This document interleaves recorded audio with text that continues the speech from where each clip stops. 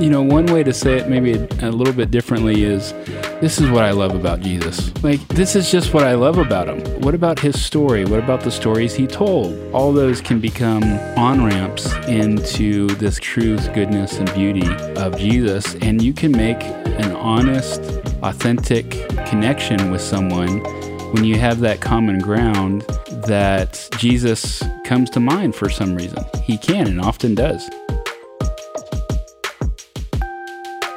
Welcome to Faith Refresh, where we take another look at the Bible passages, beliefs, and other church stuff you've probably heard a million times and find something fresh. Hey, welcome back to Faith Refresh with Chaplain Justin. My name is Anson. We are so happy to have you back with us for episode 6, entitled Making Disciples. Today, we're going to be talking about evangelism, sharing the gospel, our favorite subject, what we all love to do, right? No pressure built into that at all. Yes, yeah. You might be able to tell by the way I'm talking about this that there actually is a lot of pressure that I felt in this area in my life. Yeah, it can be tough. Yep. I remember a spiritual development week in my high school. Wow. I think I was a junior in high school. I went to a private Christian school, and we had a guy come in and do some talks for about a week, all on the subject of evangelism. And this guy was super intense. And so the first day he shows up and he stands up in front of us all and he just starts snapping his fingers like once every second. And then he's like, did you know that one person on earth dies I don't know what the stat is, but something like, there's a person dying every second. And do you know what their eternal fate is? Are they going to heaven or to the other place? Yeah, dun, dun, dun. Right? Wow, and that's so intense. What are you doing about it? Was the question that was asked. In some ways, I think that's not a bad question to ask. Yeah. In other ways, junior high school Anson was super overwhelmed by this thought of like, oh my goodness. It's up to you. Literally every second of every day, even while I'm sleeping, people are slipping away into the eternal fires of torment. And I bear some responsibility for that. Wow. Because I'm not doing enough to keep them out. That's a lot of pressure. It's a lot of pressure. You're probably not alone in that. I think at the very least, there's some cringe that goes on with this topic. Like, at the very least, it makes us uncomfortable a lot of times. Well, and I think all of us can probably recognize other people maybe who don't do this the right way, at least as far as we think. There's all of the tracts. I think I introduced you to the $100 bill tract, the one that looks like money, and you're supposed to leave it like in grocery stores or things. Then it has a gospel presentation on the other side. I mean, okay, maybe those are the egregious examples. But even for those of us who are like, okay, I understand truth in love. I need a balance of those things. But how practically do I share the gospel with people? I mean, it still feels like there's some sort of barrier there. And I think probably a lot of the barrier there to me is I don't think people are going to like this. Right? Yeah. Like, I mean, rejection. Yeah. It's one thing if I'm like actually handing out $100 bills, right? Like that's not scary to go up to someone and be like, hey, do you want a free $100? Because they're going to go like, that's amazing. You're awesome. Thank you. Who is going to respond to that negatively? But if you're going up to people and trying to pitch them on a thing that you feel like there's decent odds that they're not going to appreciate what you're pitching them, all of a sudden that gets a whole lot more intimidating. And that is kind of the cultural climate in which we live, is it not? Proselytizing is not particularly welcome. Yeah, in some places, even around the world, it's illegal. Right, yeah. One thing that might be good to say is that Scripture does, for someone who's a Christian, clearly command making disciples, baptizing them, teaching them to obey Jesus. What you've received, give to other people, teach other people. Those kinds of things in different passages like Matthew 28 or Acts 1:8 or 2 Timothy 2:2. There are others.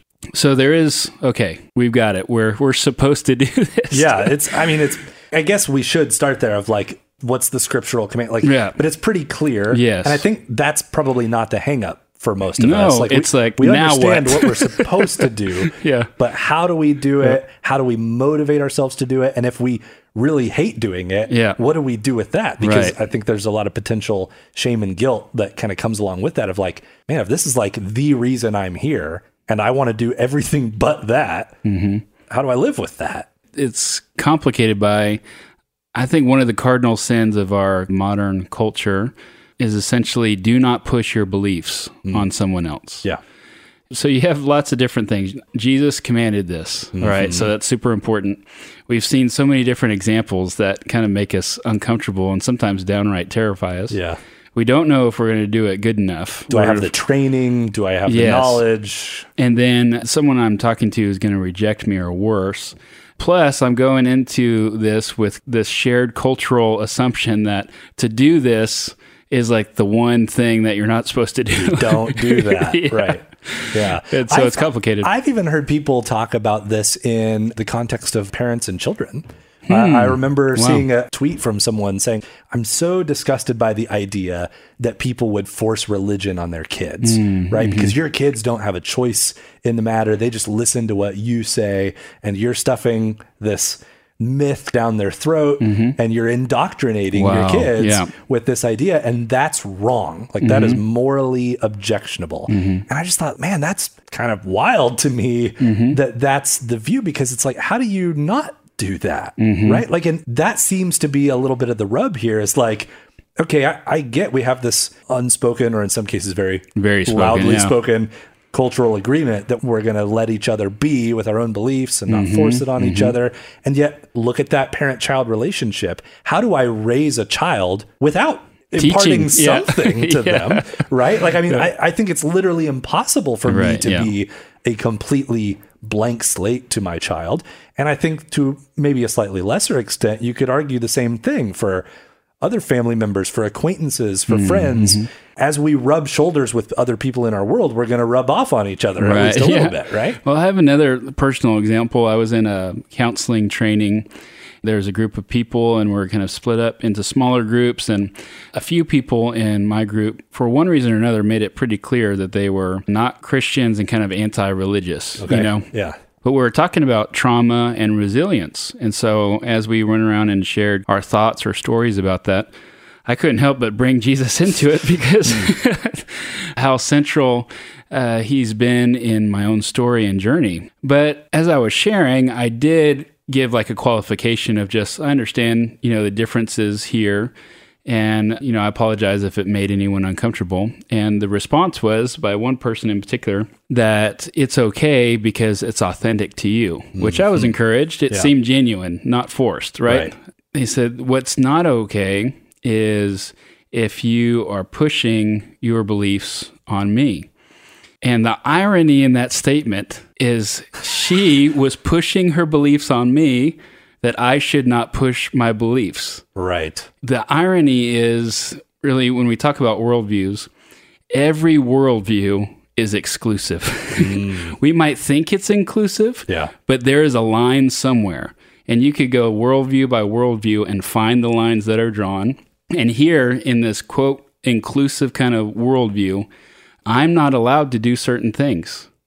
That is being pushed onto me, right? The Christian that is supposed to be the one that's out of bounds in some of those ways. That is a legitimate challenge as we interact with different people, but there's also a kind of strength to realize every worldview has its lines. Right. And there it is. So what could it look like for us to be open about those things, make those things a matter of discussion rather than you don't push your beliefs on me, I don't push my beliefs on you. We're kind of separate in these different corners when there's actually an opportunity for conversation and relationship there. Yeah. And I think if we could just have some honest conversations with one another about human behavior and the way that we all act all of the time, I think the idea of never forcing your beliefs on another person or never judging another person begins to fall apart relatively quickly. Yeah, it's impossible, really. Yeah, I was having a conversation at church on Sunday with someone, and we were talking about this idea of judging people and how that's presented in a very negative way. We shouldn't judge people, right?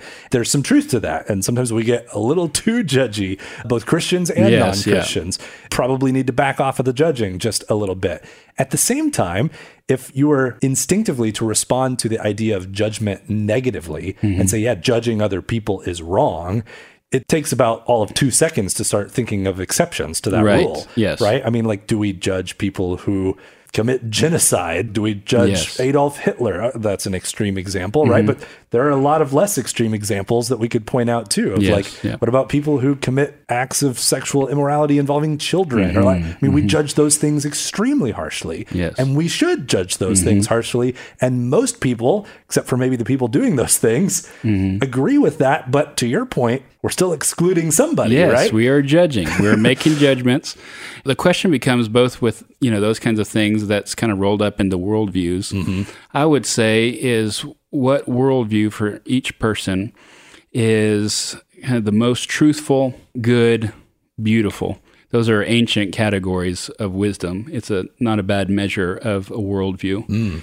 There's a lot, of course, that we could talk about in that. Yeah. But just for me personally, I find Christianity, just on this topic, the most inclusive, exclusive worldview. Inclusive, exclusive worldview. Okay. Yes, because all can be saved through Jesus. I'm envisioning a funnel. I like the door. So you picture a house. This is God's house. There's one door. Okay. And it's wide open for all who will come through it. We might dig into that more, but for me, that's really compelling. And I don't find another worldview that can say that in the same way. I'm just curious for you personally, when it comes to those three categories, is there one that you find particularly compelling in terms of this is why I have to share what I believe. This is why I almost can't help but to talk about my worldview. Yeah, that's interesting. I think there's a sense that each one of us needs to settle into that probably personally in some ways before we share it. So just like you're asking me, each person listening and considering this, it would be good to say, okay, is Christianity my worldview? When I consider truth, goodness, and beauty, how is it really at home in me? Because at that point, we want to share it. Right. For me, I tend to think in these categories, say when I'm trying to share my faith with someone. There are people, they're actually fairly rare when it comes down to it, that have intellectual questions when it comes to Christianity. And so I think about truth through that. There are people that think about ethical and moral issues of justice. I think about the goodness of Christianity. And then beauty. What is praiseworthy, valuable, precious? Left to myself, I probably lean toward the beauty aspect. Okay. Yeah. I find Jesus, who he is, and his ways as beautiful. But that really encompasses probably the other two in it. Yeah. So one thing I was kind of curious about as a follow-up to that, I think I would be a truthfulness, by the way. Yeah, I could see it. Is in your experience, whether you've either personally experienced this or just you've seen examples of it, are there times where we can get kind of so focused on our preferred area to the detriment of the others that could potentially be one of the ways that our ability to witness to others is harmed? Yeah, I think they would all be areas to grow into when we think about our Christian faith and for it to grow and mature in different ways. Part of it in terms of truth is it's a kind of a foundational basic question, but true and false. That's really serious business. Yeah. When you get into your worldview, how would you know if something were true? And how do we see that in the Christian faith, in the person and work of Jesus? At the same time, someone could err on that side. I'm not naming any names. You just said you're the truth guy. Yeah. But you can see true and false as so coolly logical and cutting that it kind of takes the human element out of it, the human heart, and might not even consider the ramifications or potentially harm of truth in a certain context. And that's where goodness comes in. And those things can be put together. Right. But if it's true and it's good, but it's not moving. Right. And so that's where beauty comes in. It moves us. And yet beauty without truth can be very murky, kind of get lost in subjectivity. Not that there's anything wrong inherently with subjectivity, but we do need objective railings and guides through that process. Yeah, it just that's something that kind of occurred to me just as we were talking about it, that I probably have a predisposition when it comes to these categories It's probably good to understand it as a strength, but also to kind of fortress myself in those areas maybe where I'm not as predisposed and make sure I'm not getting off track kind of just in one area. Because as I think about it and reflect on it, I can think of examples I've seen of evangelistic strategies or things that probably err towards one of these categories to the detriment of the others, right? Like, I'm going to lay out the truth for you on this tract, and it's brutally honest, right? But maybe it's not touching as much on these other categories. When we think about making disciples, I think C.S. Lewis, I think it was in his reflections on the Psalms, he was actually bothered by God commanding that he would be praised over and over again. And if you think about it, it's like, oh yeah, why does he do that? And stuck up God? Yeah, exactly. So Lewis was like, is he insecure? Right. Is he the ultimate narcissist, on a grand divine scale, you know? But then he noticed something very ordinary and something very beautiful. So here I'm getting into that beauty framework, but we cannot help but praise things that are worthy or valuable. So very ordinary things like, oh, look at that sunset. Yes. And we tell that to each other, like, look at it. Right. That's a command. Interesting. Look at this sunset. Taste this ice cream. It's awesome. Come with me to this place. You'll never believe the, brisket or something. We can't help but do that. And I would say when we think of truth, goodness, and beauty when it comes to God, is the opportunity is to say, wow, in each one of those areas. And as we have opportunity to share that with others, isn't this true? Isn't this good? Isn't this beautiful? And I can't tell you how many people, even seemingly vehemently opposed to me in some ways, at least initially, say, wow. And it's wow, usually. I've never heard that before. I never heard that story about Jesus before. Yeah. Oh, I didn't realize that Christians were out of bounds based on this scripture. And it keeps the conversation going. And a lot of times it's that praising what is praiseworthy. Yeah.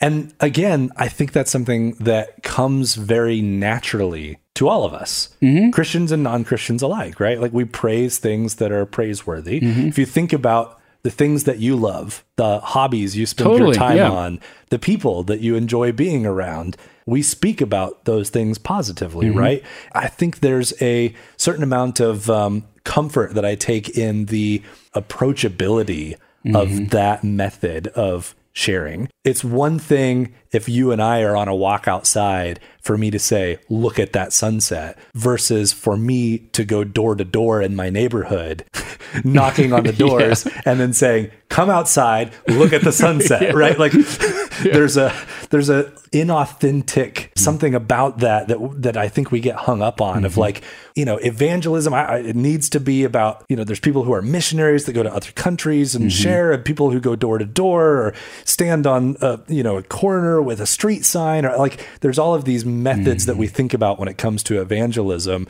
But I think the thing that so many of us, at least in our generation, probably struggle with is just they feel so forced, right? But how often do I knock on people's doors to share with them about the hobbies I love? Rarely, but every once in a while, maybe I do end up in a random conversation with a stranger in a waiting room or who knows where, and we strike up a conversation about something. One way to say it maybe a little bit differently is, this is what I love about Jesus. Like, this is just what I love about him. That's either true or it's not for me personally. Like, it becomes a personal check. Like, what are the things I love about Jesus? And what about his story? What about the stories he told? All those can become on-ramps into this truth, goodness, and beauty of Jesus. And you can make an honest, authentic connection with someone when you have that common ground that Jesus comes to mind for some reason. He can and often does. So it does a couple things. One, you're really not forcing your beliefs on someone. You're sharing something that is not hypocritical, but authentic to you and your story. So I think in terms of making disciples in kind of our modern time, that's something to consider. Like the guy in your training back in the day probably had some kind of strategy, right? There's lots of church strategies about evangelism. There could be something helpful in that. But what about just what do you love about Jesus and say that to people as it comes up. It could be someone you've never met before, but I have long-term friends that are not yet believers in Jesus. This comes up from time to time, and we have meaningful, fairly in-depth conversations and connections about this. Let me ask you this question. Have you ever had an encounter with someone who was just outright hostile to your beliefs? And if so, how did you handle that? Where's the line between respecting their absolutely. their autonomy and their desire for what they want out of a relationship with you or don't want, and our edict to share the gospel? Yeah, I would say the most extreme examples happen overseas. Being maybe chased out of town is too strong of a phrase, but it was close to that. I'm reminded of what Jesus, I just did it. I'm reminded of what Jesus said to his disciples as he sent them out. If they reject you, then dust off the dirt from your feet and move. Yeah. Keep on moving. Yeah. And that's sad. But like you said, to respect the people, honor them, that they have the right to say yes or no, even if it's a whole town coming. One different example that still left the door open was, I had a conversation, still my friend to this day, but just about Jesus, and he found out that I was a pastor, and that just set him off. Okay. And sometimes that happens where like you can offend someone just by kind of existing, right? Yes, and that's how I felt. It's not my first time, but what I am listening to is what's the heart behind this? What's going on? I don't have to take this personally, but basically what it came down to is I don't care what you have to say until I see it in the streets. And I'm like, point well taken. I want to see it lived out. Yes, and it's just like, yeah, we can do that. Fair, and so we started hanging out and found out different places he would serve in the community. I would serve with him. We served on a board of a community organization together, and this is kind of years in development. And we get to live it out in the streets and talk about it as we serve. So that's the goodness piece, right? He was drawn to the ethic of loving your neighbor. I could do that with him, and we'll see where the conversation goes. He's a lot more hospitable and open today than he was several years ago. Yeah. But initially, it was very hostile, and actually, I could say pretty offensive in a lot of ways. Like, if the tables would have been turned, and I was doing that as a Christian and demeaning him and his beliefs and things like that, it would have been out of bounds, Yeah. But for some of us, and for me, at that time, I said, okay, well, here's the opportunity. Right. Let's see where we can go from here. There's a very important caveat that I want to just spend a moment on. I think that there can be a danger when it comes to the idea of conversion. Yes. Of any time that we start to assign ourselves a relatively important role in that process, there's a danger of potentially losing sight of what's really going on, right? We can lose sight of who's actually doing the converting, right? It's not us that changes people's hearts. Scripture's clear about that. But then also, are we trying to create disciples, or in other words, help people to grow into the image of God? Or are we leading them into growing into an image of ourselves and who we want other people to be? Because sometimes, crucially, there's a pretty big difference. Yeah, I think this might be a strange starting point, but just bear with me. Okay. So evangelism, you have certain strategies. Someone who really attaches to a certain strategy can say, you have to do it this way, when there's lots of ways to share your faith in Jesus, right, that Jesus would be pumped about. He'd be really excited about. You could take that a broader scale, say Western Christianity going into Eastern nation can fall into the trap of saying this Eastern nation, their Christianity has to look like Western Christianity, rather than what could the person and work of Jesus look like among this people? Yeah. I mean, you could say that for individuals. Right. What does it look like for this person to embrace the person and work of Jesus? You can do that for communities, neighborhoods, as well as nations, people groups. Yeah. Making disciples, biblically, is not meant to erase cultures or diversity or distinctions in that way. Yeah. Rather, Revelation says that all people, tribe, nation, and tongue will be around the throne of God. there will be a beauty in the diversity that's there that's centered on the person and work of Jesus. That has not been done well historically. There are lots of examples of the opposite of what we just said.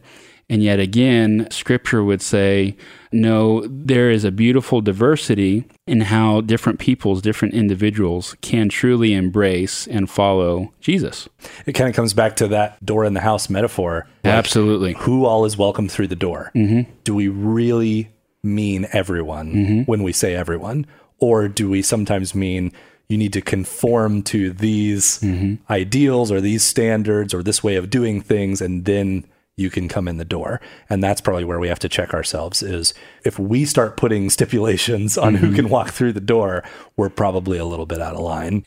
Okay, let me land the plane with you here. Okay. What if the person listening to this podcast said, okay, I'm with you guys on what you've said so far.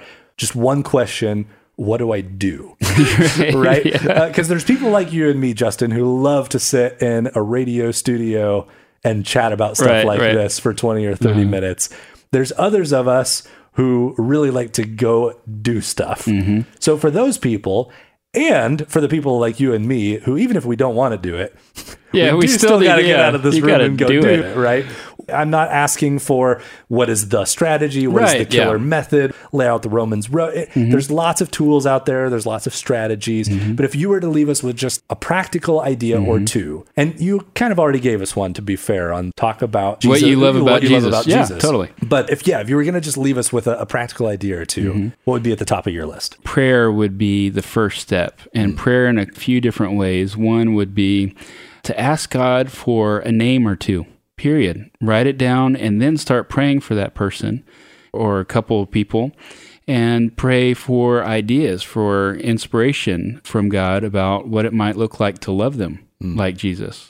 Asking for discernment when it comes to those opportunities that come up to share, Maybe the thought could be something as simple as, well, this is what I love about Jesus, how he speaks to this issue of anxiety, for instance, and Jesus does speak to that, a very common issue. That would be a really benevolent, a good way to share Jesus in a way that serves them rather than tries to close a deal or anything like that, you know.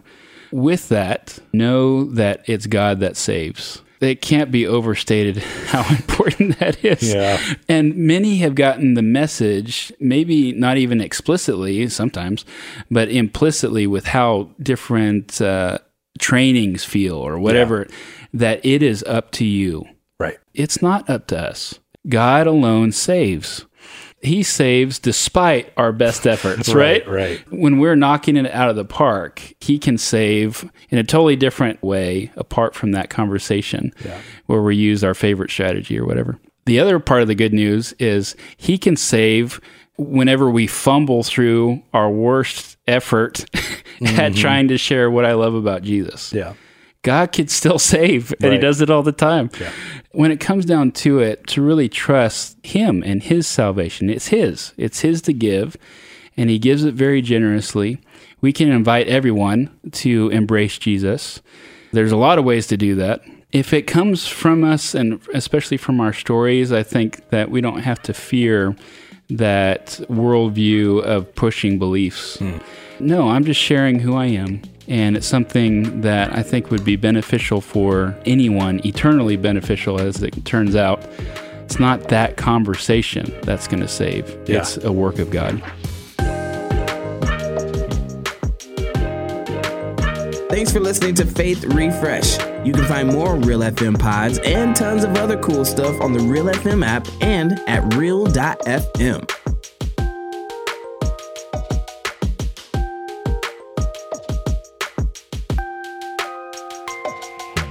Faith Refresh is hosted by Justin Ruzanowski, and I'm Anson Beyer.